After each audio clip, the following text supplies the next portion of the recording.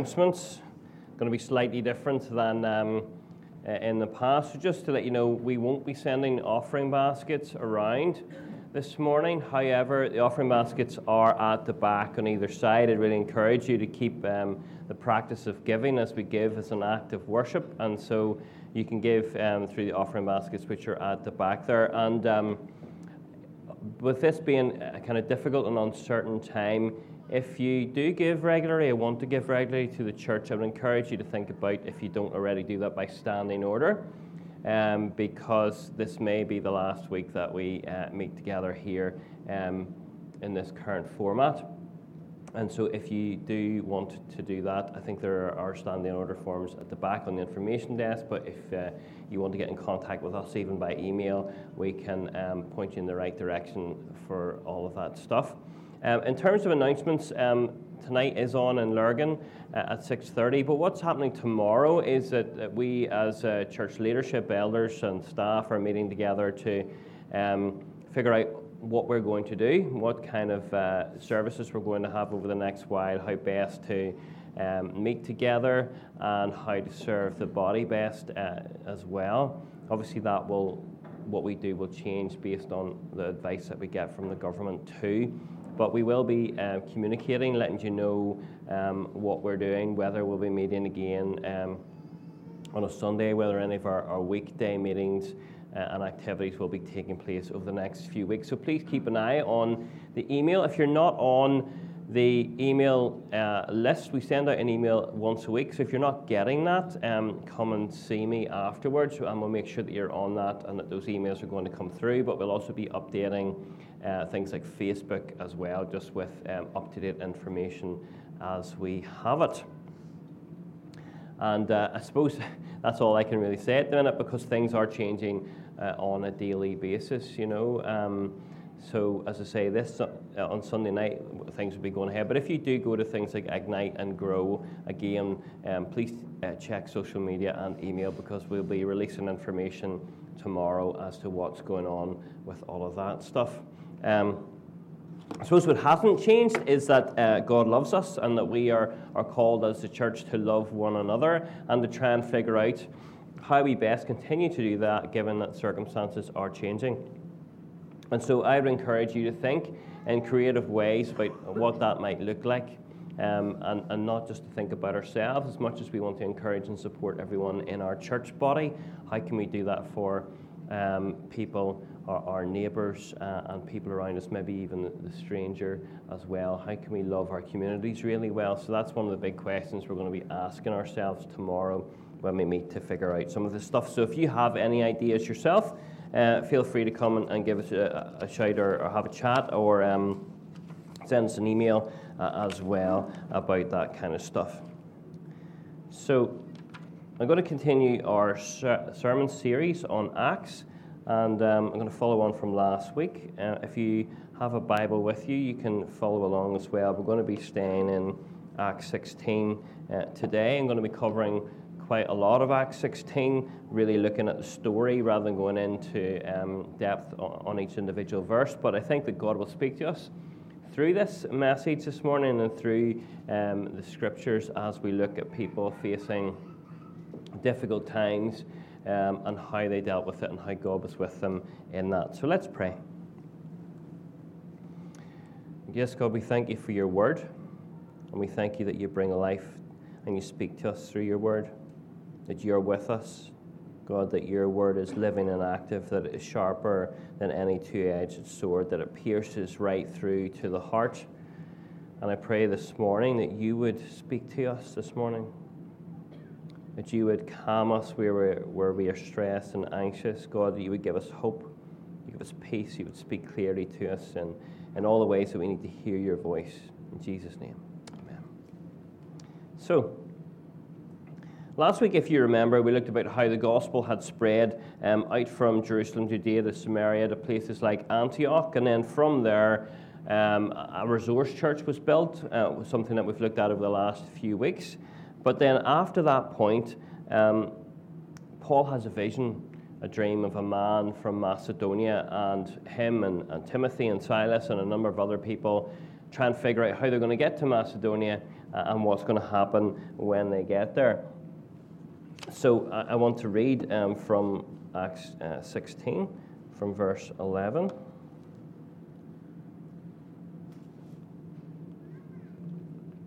So you can follow on the screen if you want, and I'll try to pronounce all the names of the place as well.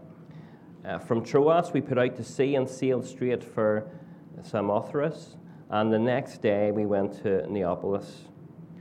From there we travelled to Philippi, a Roman colony and the leading city of that district of Macedonia, and we stayed there several days.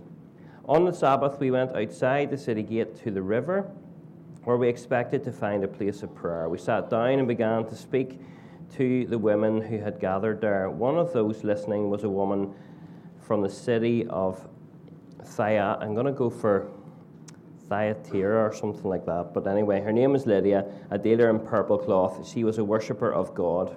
The Lord opened her heart to respond to Paul's message. When she and the members of her household were baptized, she invited us to her home. If you consider me a believer in the Lord, she said, come and stay at my house. And she persuaded us. So we see that a movement of God starts with the heart of one person responding to the message of Jesus, and then a whole household comes to faith. And that household probably would have been made up of 30 or 40 people. They probably had a business or a trade that they worked together on. There would have been sort of the immediate family members, extended family members, servants, slaves, people that worked in their business. All these people kind of gathered together in this household. And so very often when we hear the term household of faith in Scripture, it's not talking about what we would consider to be a family of maybe, a couple of adults, a couple of kids. It's nothing like that. It's a wider kind of group of people. And so even when churches started, when families came to faith, they ended up with an actual church just within the context of their wider household.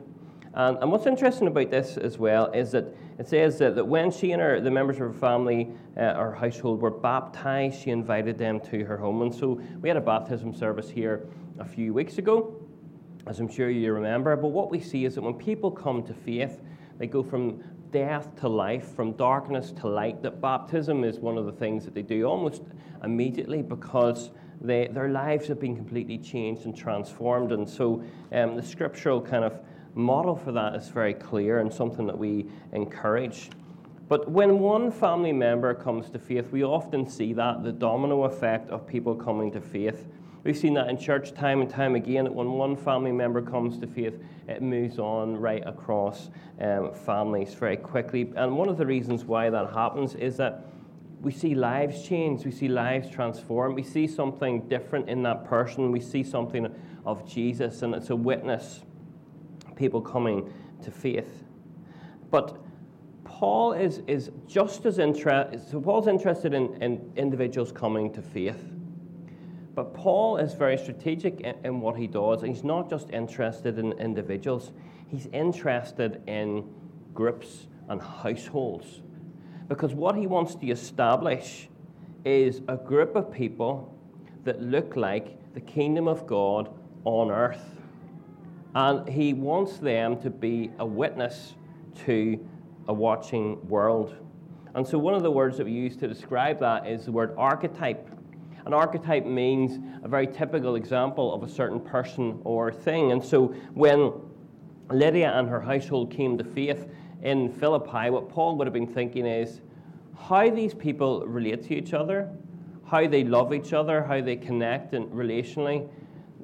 That's really important. We need to work on not just the individuals, but the corporate, the community, because this little community is going to become a witness to the goodness of God. When people look at that community, they're going to think, see the way those people treat each other, how they love each other, how they're there for each other. That is a witness to a watching world of the kingdom of God. And so that's what the word archetype means. And so very often when Paul's establishing churches, and then when he's writing the letters he's writing to churches, he's addressing issues in these churches, not just because he wants them to be healthy in themselves, which he does, but because he wants them to be a witness to a watching world.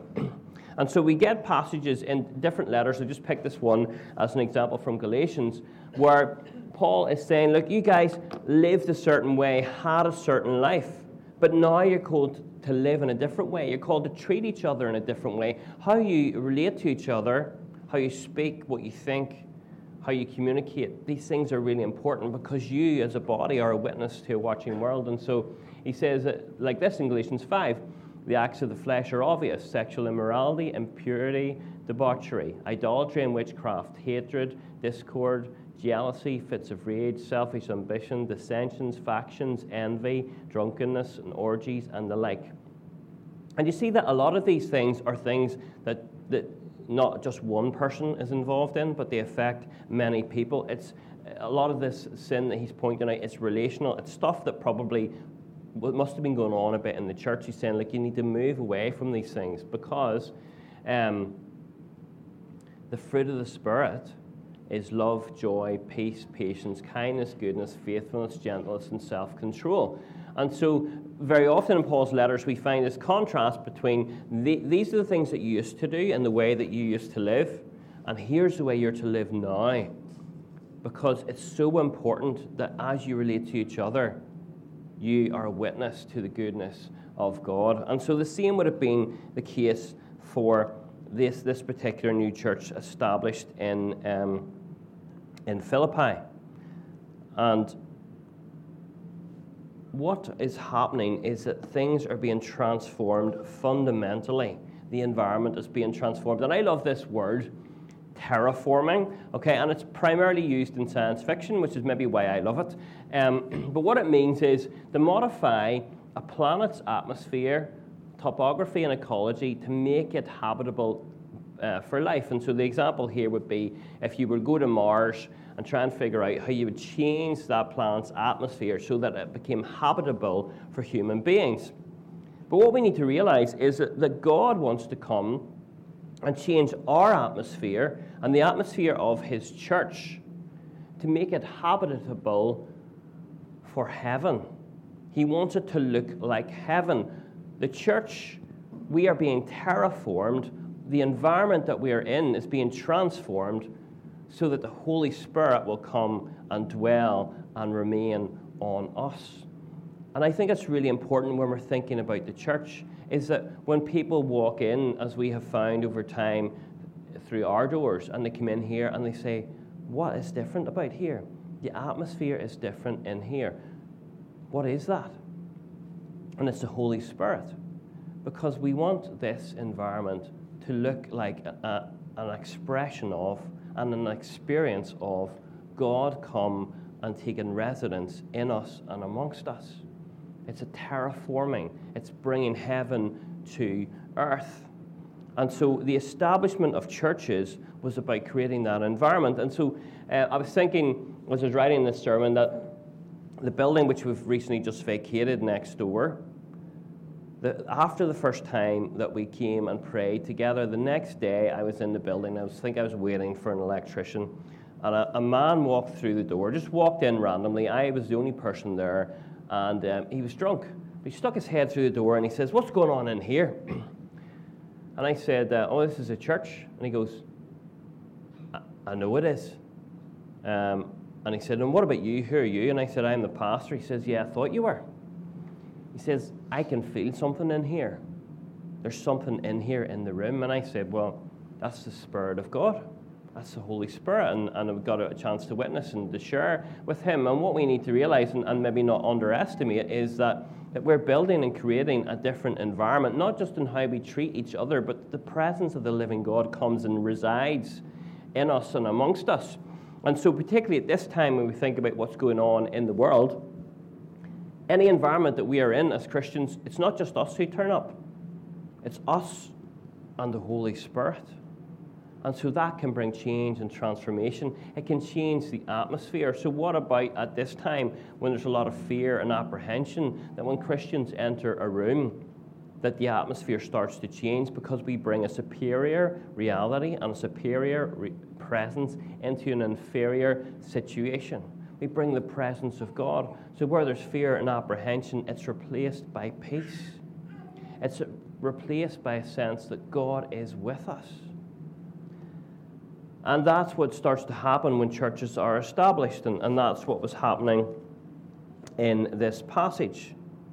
But then things start to change. Things start to get messy. And so we'll read on in our passage here, and it says, "Once when we were going to the place of prayer, we were met by a female slave who had a spirit by which she predicted the future. She earned a great deal of money and her owners by fortune-telling. She followed Paul and the rest of them, shouting, 'These men are servants of the Most High, who are telling you the way to be saved.' She kept this up for many days. Finally, Paul became so annoyed that he turned around and said to the spirit, 'In the name of Jesus Christ, I command you to come out of her.' At that moment, the spirit left her." You know what's very interesting about this passage is that for a number of days, Paul doesn't deal with it. He probably was aware that things were going to change if he did. But you also notice that the demons knew the truth, that they were declaring, these people are going to tell you about God, about Jesus. And so we have to be very careful and realize that the enemy is always at work, and that not only does he spread lies, but he twists truth, that he wants to distort truth. And it's kind of a side point today, but I just want to make it just quickly and clearly about this. Is that maybe even in these times, people are turning to other sources and other things to try and find hope and try and find peace. But the Bible is very clear that we are only to find that in God and in His Word. And I'll give you an example. In Deuteronomy it says, "When you enter the land the Lord your God is giving you, do not learn to imitate the detestable ways of the nations there. Let no one be found among you who sacrifices their son or daughter in the fire," which is a pretty serious thing.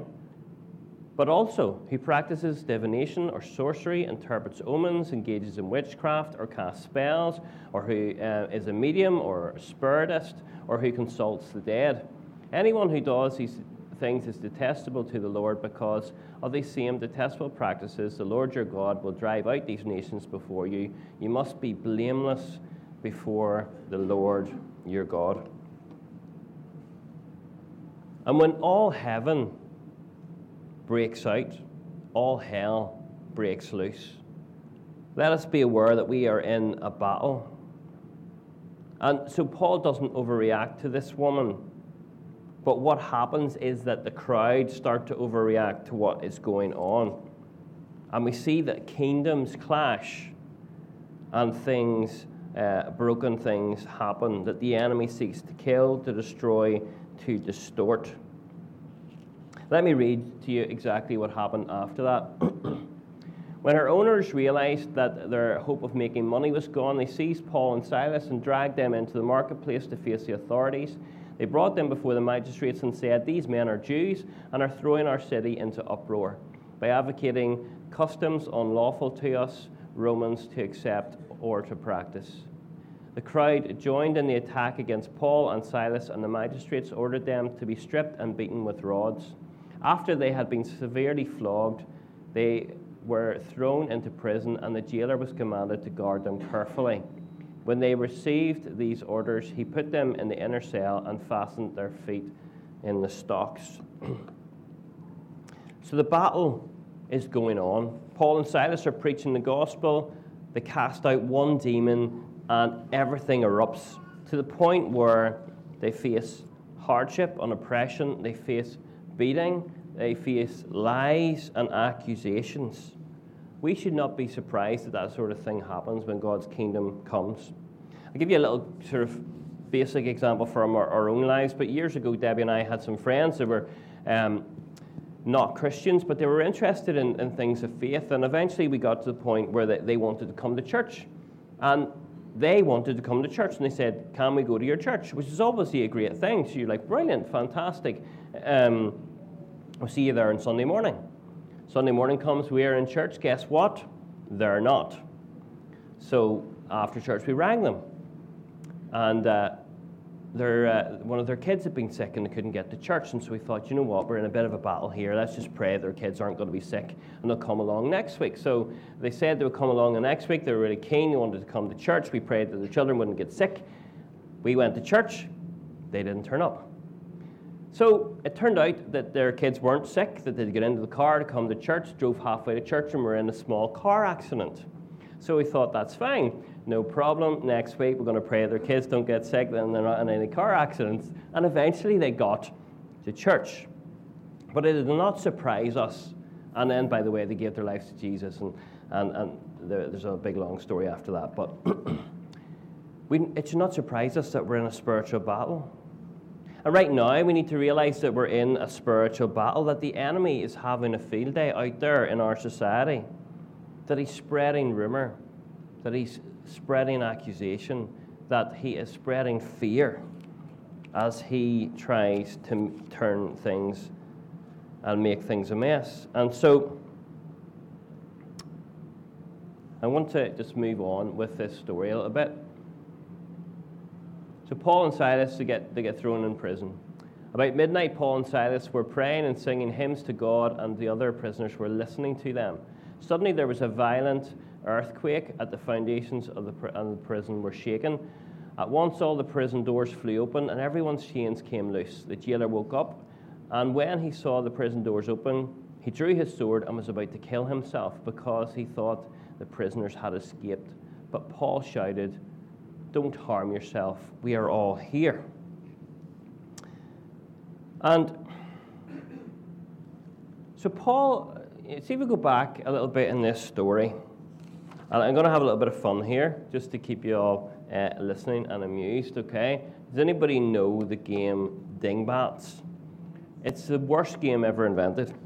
I remember one of my sisters got it for Christmas and tried to make us play it. And she was about 13, so I would have been 15. And we just couldn't get them. So they're basically pictures, and you have to work out a phrase or a saying based on those pictures. But the ones in the Dingbats were so hard that none of us could ever, and so we just got frustrated. So I've got an easy one for you, okay? I want you to participate. It's just a little bit of fun. What is that dingbat?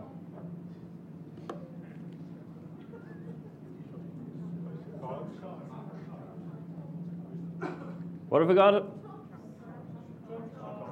Trump card. Yeah, Trump card. Okay, so it's Donald Trump and a playing card. Trump card. So let's just say I had a Trump card and I was Paul or Silas. And if we think about the story, you don't need to be looking at that.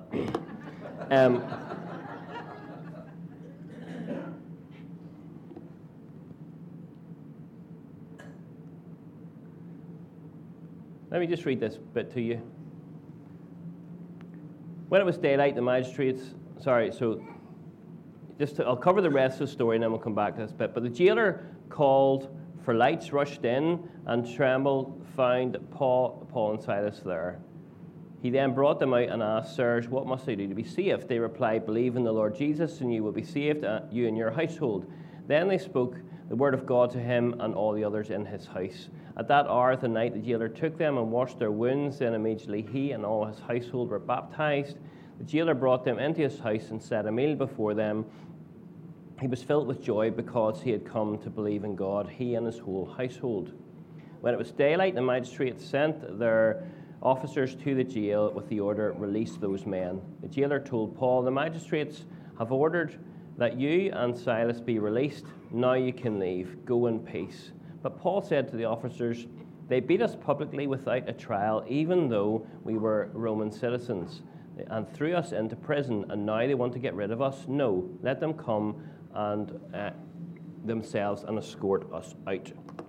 Where is the trump card in that story? Can't hear you. Roman citizens, right? So, I don't get this in a way, because I put myself in the situation and I go, here's what happens. So, Paul and Silas are going along their business, they cast a demon out, a riot starts, and they get beaten. Now, if I was, say, Silas, I would be looking at Paul as we're getting beaten. Just go, "Can we tell them yet?" And Paul's going, "No."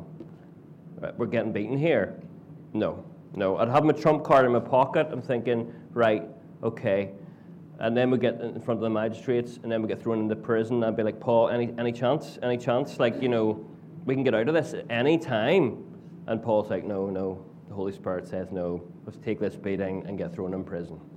And I find that fascinating. I find it fascinating that they never do that. So they take a beating, which they didn't know the outcome, whether that beating was going to continue and whether it would have meant that they lost their lives. They face false accusation. They get put in prison and they get chained in prison. And yet they don't use what they could have, which was their trump card, to say, actually, we're Roman citizens. And they could have got out of it at any moment. And I've been thinking about that a lot. I've been thinking about how when we're in difficult circumstances, that our reaction very often is, how do I get out of this?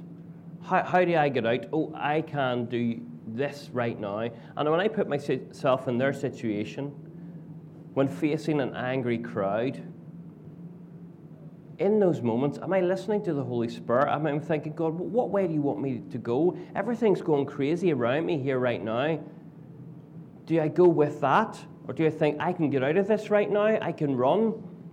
Or am I listening to the Holy Spirit? And how do we actually do that? And so as I began to think about this, I began to think about another thing. I think I've got another little dingbat for you.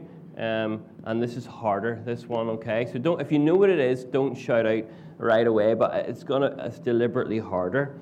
Does anybody have an idea what it might be?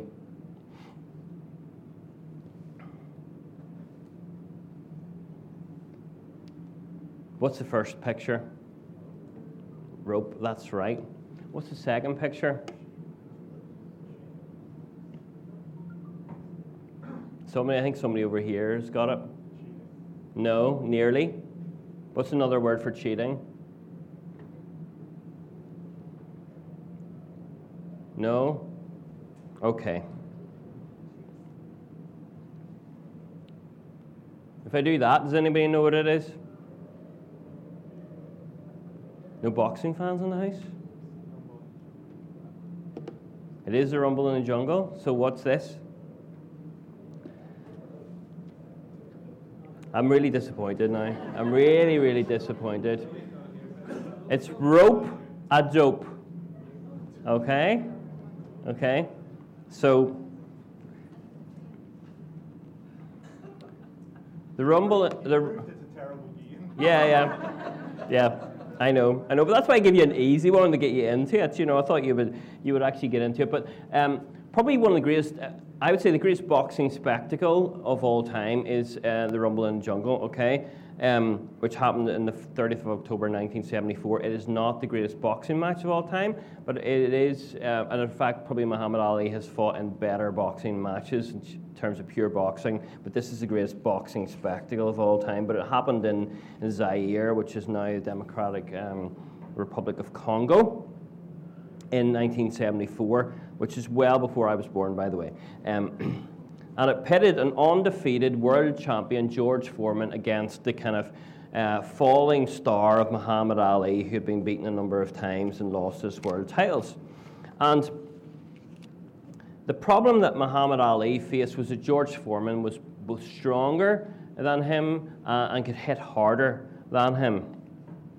And so as the boxing match started, in the first round, Muhammad Ali came out and he hit George Foreman with everything that he had.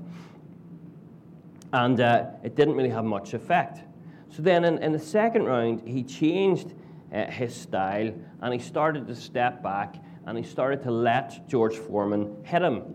And he held his hands up over his face and he moved towards the ropes. And so the phrase rope-a-dope comes from the fact that for the next number of rounds, George Foreman kind of used Muhammad Ali like a punching bag and punched him against the ropes. And Muhammad Ali bounced around the ropes getting punched. And occasionally Ali would punch out with a jab and hit Foreman in the face. Because Muhammad Ali knew that he couldn't fight George Foreman in the way that he'd fought other fighters, that he was going to lose. And so his tactic was to try and tire George Foreman out. And after the fifth round, he started Ali started to taunt Foreman. And so as he was being hit, he would say things like, I was told you could punch, George. I thought you were as strong as Joe Louis. And in the 7th round, and this is what George Foreman said, in the 7th round he hit Ali hard on the jaw, and then he heard him whispering, "Is that all you've got, George?" And then George Foreman realized that he was going to lose the fight. And so what happens in the 8th round is that Foreman, who had been hit by a number of Ali's jabs, becomes really, really tired, and then Ali moves from this position of defense to attack and knocks him down and knocks him out. And it probably took, people reckon, and even Foreman would say, it took George Foreman 20 years to recover psychologically from the damage that was done in that fight to him. And so there's the rope-a-dope taking place, and there is what happened in the end. And so, why am I telling you this? It made me think about this story. It made me think about Paul and Silas, who were getting beat up, who were taking a beating. Life was not working out well for them. They were in danger. Everything was going wrong. But something within them was whispering, "It's going to be okay. It's going to be okay. I am with you. I am with you. Trust in me." Now, the spiritual forces of darkness that had been roused when the demon had been cast out of this woman must have thought, "This is brilliant. This is amazing." They'd whipped up the crowd. They'd got Paul and Silas beat up, and then they're thrown in prison. But when Paul and Silas were sitting in prison that evening, it said that they sang praises and they worshipped God, because they knew that the Holy Spirit was with them, but also they now had a captive audience. Every single person in the prison could hear them and did hear them worshiping and praising God. And in fact, when God sends us to the lost and to the broken, where are you going to find some of those people? In prison. And so they have a captive audience. And so the enemy reacted to them, but they did not react to the enemy in the way that the enemy would have expected. And I think there's great learning for us in that, is that how do we maneuver when the enemy thinks he has the upper hand? How do we react when everybody is running scared and when there is fear everywhere? And so what happens in our story is that Paul and Silas are in prison. They're worshiping and praising God. There's an earthquake. The jailer comes in. He's going to kill himself because he thinks that these prisoners that he was supposed to look after have all gone. But Paul says, "No, take a look. Everyone's still here. It's all right." And so the tables turn in this moment. What the enemy had decided to do for bad was turned in a moment for good. And the jailer and his entire family come to faith. And the jailer obviously binds the wounds of Paul and Silas. And they go out. They're sent out because the authorities were probably just going to get rid of them anyway. But then they bring out, as I was talking about earlier, they bring the trump card out of their pocket and they go, "Actually, hang on. We are Roman citizens. You need to treat us with dignity and respect." They left that to the last moment because they realized that God's purposes were moving forward. And this desire of Paul and Silas to put themselves continually in the place of being guided by the Holy Spirit, no matter what's going on in their life's circumstances, reminds me of what Paul actually said. So I'll do that verse. Let's see. Yeah, I'll do this one first then. I forgot about this one. In these difficult times, we need to be like Paul and Silas. We need to figure out how to understand the times. And so this comes when David was gathering together groups of soldiers. It said that from Issachar, men who understood the times and knew what Israel should do joined David's army. And in these times, we need to understand and know what to do. And that involves listening to the guidance of the Holy Spirit, because it may cause us to do things that we don't think seem to be the right way forward. We're maybe starting to reach for our trump card thinking, I'm going to get out of this.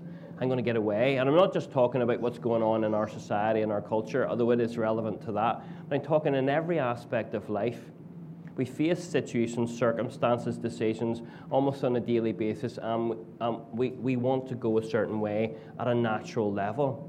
But very often God is calling us to go a different way because of His purposes. So how do we discern? How do we hear the voice of God in those moments? And it starts from a place.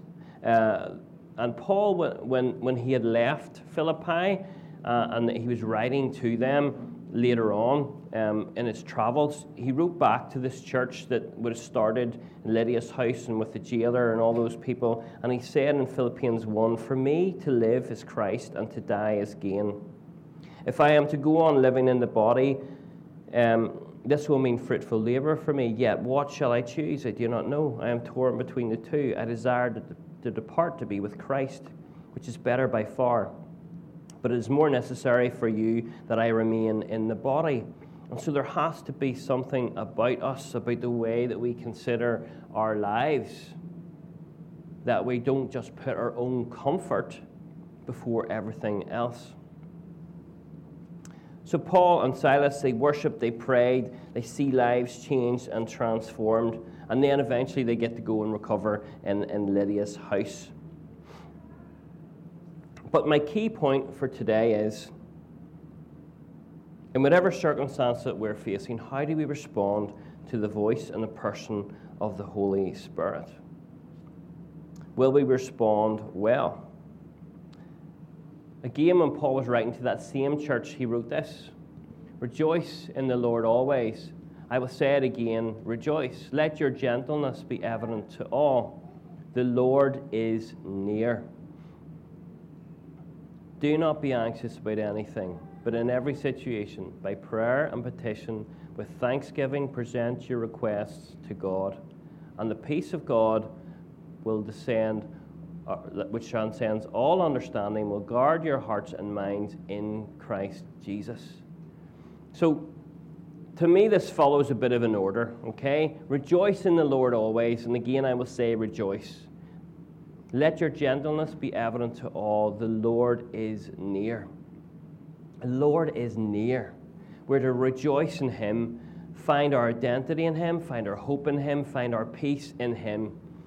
And when we get that right, then we get into this place of not being anxious about anything, but in everything, by prayer and petition, with thanksgiving, present your request towards God. And so we're given a pattern. In everything, by prayer and petition, with thanksgiving, present your request towards God. Many of us have been praying, particularly about what's going on in our society at the minute. And we're continually presenting our requests before God. And we're asking Him to come and have His dwelling in us and to bring peace to us. And you see, what happens is that when we present our request towards God, we're removing, if you like, the ownership of those things, and we're placing them to God, and we're saying, "God, I need you. I need you to look at this. I need you to help me with this. I need you. I'm not holding this any longer and giving it over to you." And you see, the thing is that it's a bit of a transaction that's going on in that scripture, because when we give things over to God, the peace of God, which transcends all understanding, guards our hearts and minds. It's a transaction. We give our request to God. We receive from Him a peace. And that peace goes beyond our understanding. And Bill Johnson makes a really good point about this particular verse, and he says that to receive the peace, we need to be willing to give up our desire to understand. And so many of us in life situations, we're just trying to understand, trying to figure out, why did this happen? What's going on? We're struggling with the why. And it's very hard when you're struggling with the why, because you might not find the answer to that why to receive the peace. And so very often in life, we have to give up the why is this happening, or why did this happen to me? We have to give that up in order to receive the peace that's going to transcend everything. It's going to guard our hearts and minds. And then Paul goes on to say to this church in Philippi that he's writing to, the one where all this stuff happened, "Finally, brothers and sisters, whatever is true, whatever is noble, whatever is right, whatever is pure, whatever is lovely, whatever is admirable, if anything is excellent or praiseworthy, think about such things. Whatever you have learned or received or heard from me or seen in me, put it into practice, and the God of peace will be with you. So in these times, whatever is noble, whatever is right, whatever is pure, whatever is lovely, whatever is admirable, if anything is excellent or praiseworthy, think about such things. What are you thinking about today? What were you thinking about yesterday and the day before and the day before that? I know what you were thinking about, because we were all thinking about the same thing. What about this coronavirus, right?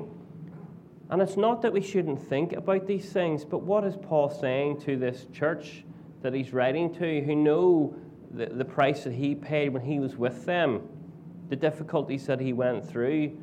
He's saying, think about these things. Let us renew our minds in the truth of God and who he is, so that we will have peace. And it's not then that having peace that we're just going to sit and not do anything, but it's from that place that we figure out the right way to go and what we should do. When God comes, when he moves, when the church moves, other things get disrupted.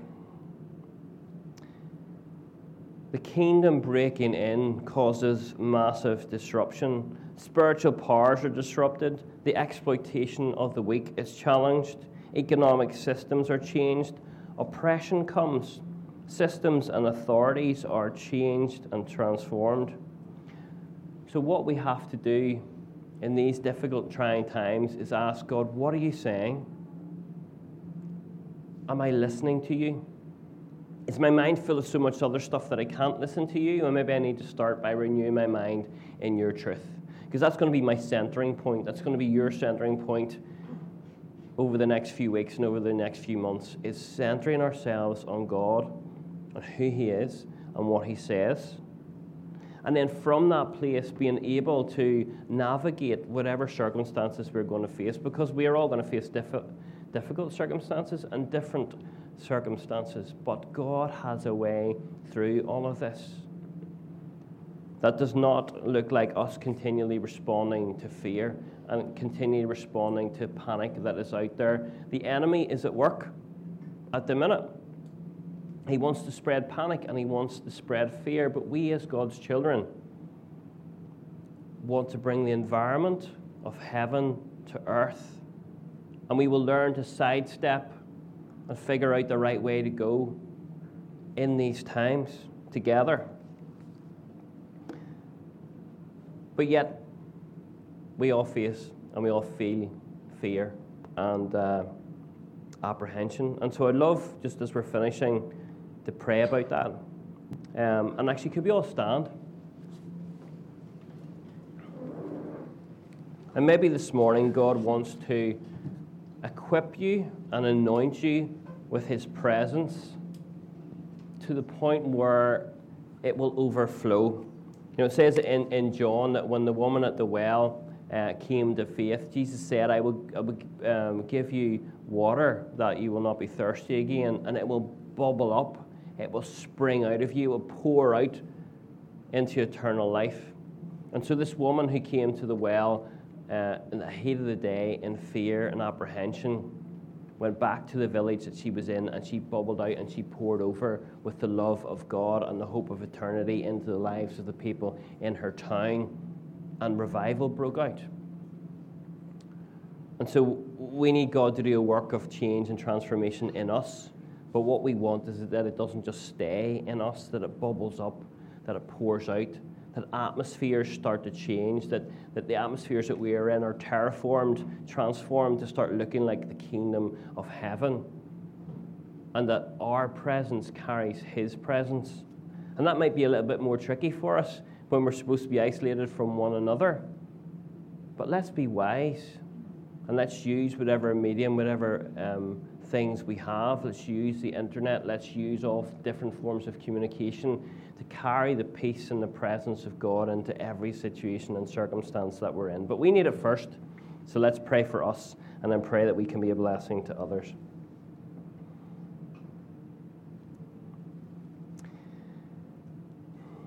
As Father, we thank you that you sent Jesus and that we have been born again, that we have been transformed. Because of that, we become acceptable resting places for the Holy Spirit. And so we say right now, come, Holy Spirit.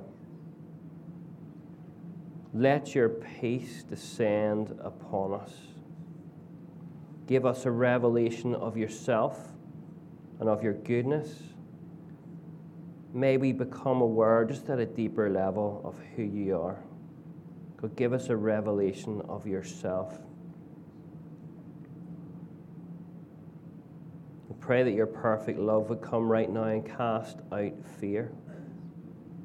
And God, we give up, we bring before you our worries and our concerns, the things that are troubling us, the family members and relatives that we're worried about. God, we place them into your hands. God, will you carry the weight of our burdens? And will you give us in return a peace that goes beyond understanding? And I pray, God, that at this time your church would learn how it is to operate. God, you teach us to sidestep the enemy and his plans and his purposes. God, that we would be aware of how you are moving. Holy Spirit, show us the way that we are to go. Give us wisdom. Give us practical wisdom in this time. That we would not be foolhardy, but Lord, that we would still be bold. That we would be compassionate. That we would be generous with our time, with our money, with our stuff.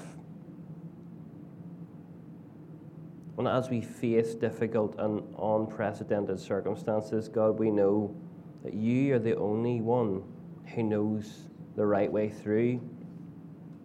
And God, you love us and you're with us. And so we step forward with boldness and with confidence. And this week, in the different environments that we're in, we pray that we would carry your presence. God, that your presence would bubble up and spill over from us and into every environment that we are in, that people around us would encounter the kingdom of heaven come to earth. And God, in these times when people are thinking about life and mortality, when people maybe have to self-isolate and spend time alone, God, we pray for revival to break out. We pray for salvations. We pray for people who think and have time to think about what's really important in life, that they would turn to you in these moments. In Jesus' name, amen. So if you would like prayer ministry, we are going to offer prayer ministry. You can come and stand at a distance or stand close, depending on what you feel comfortable with, but we don't want anybody to miss out from an opportunity for prayer ministry.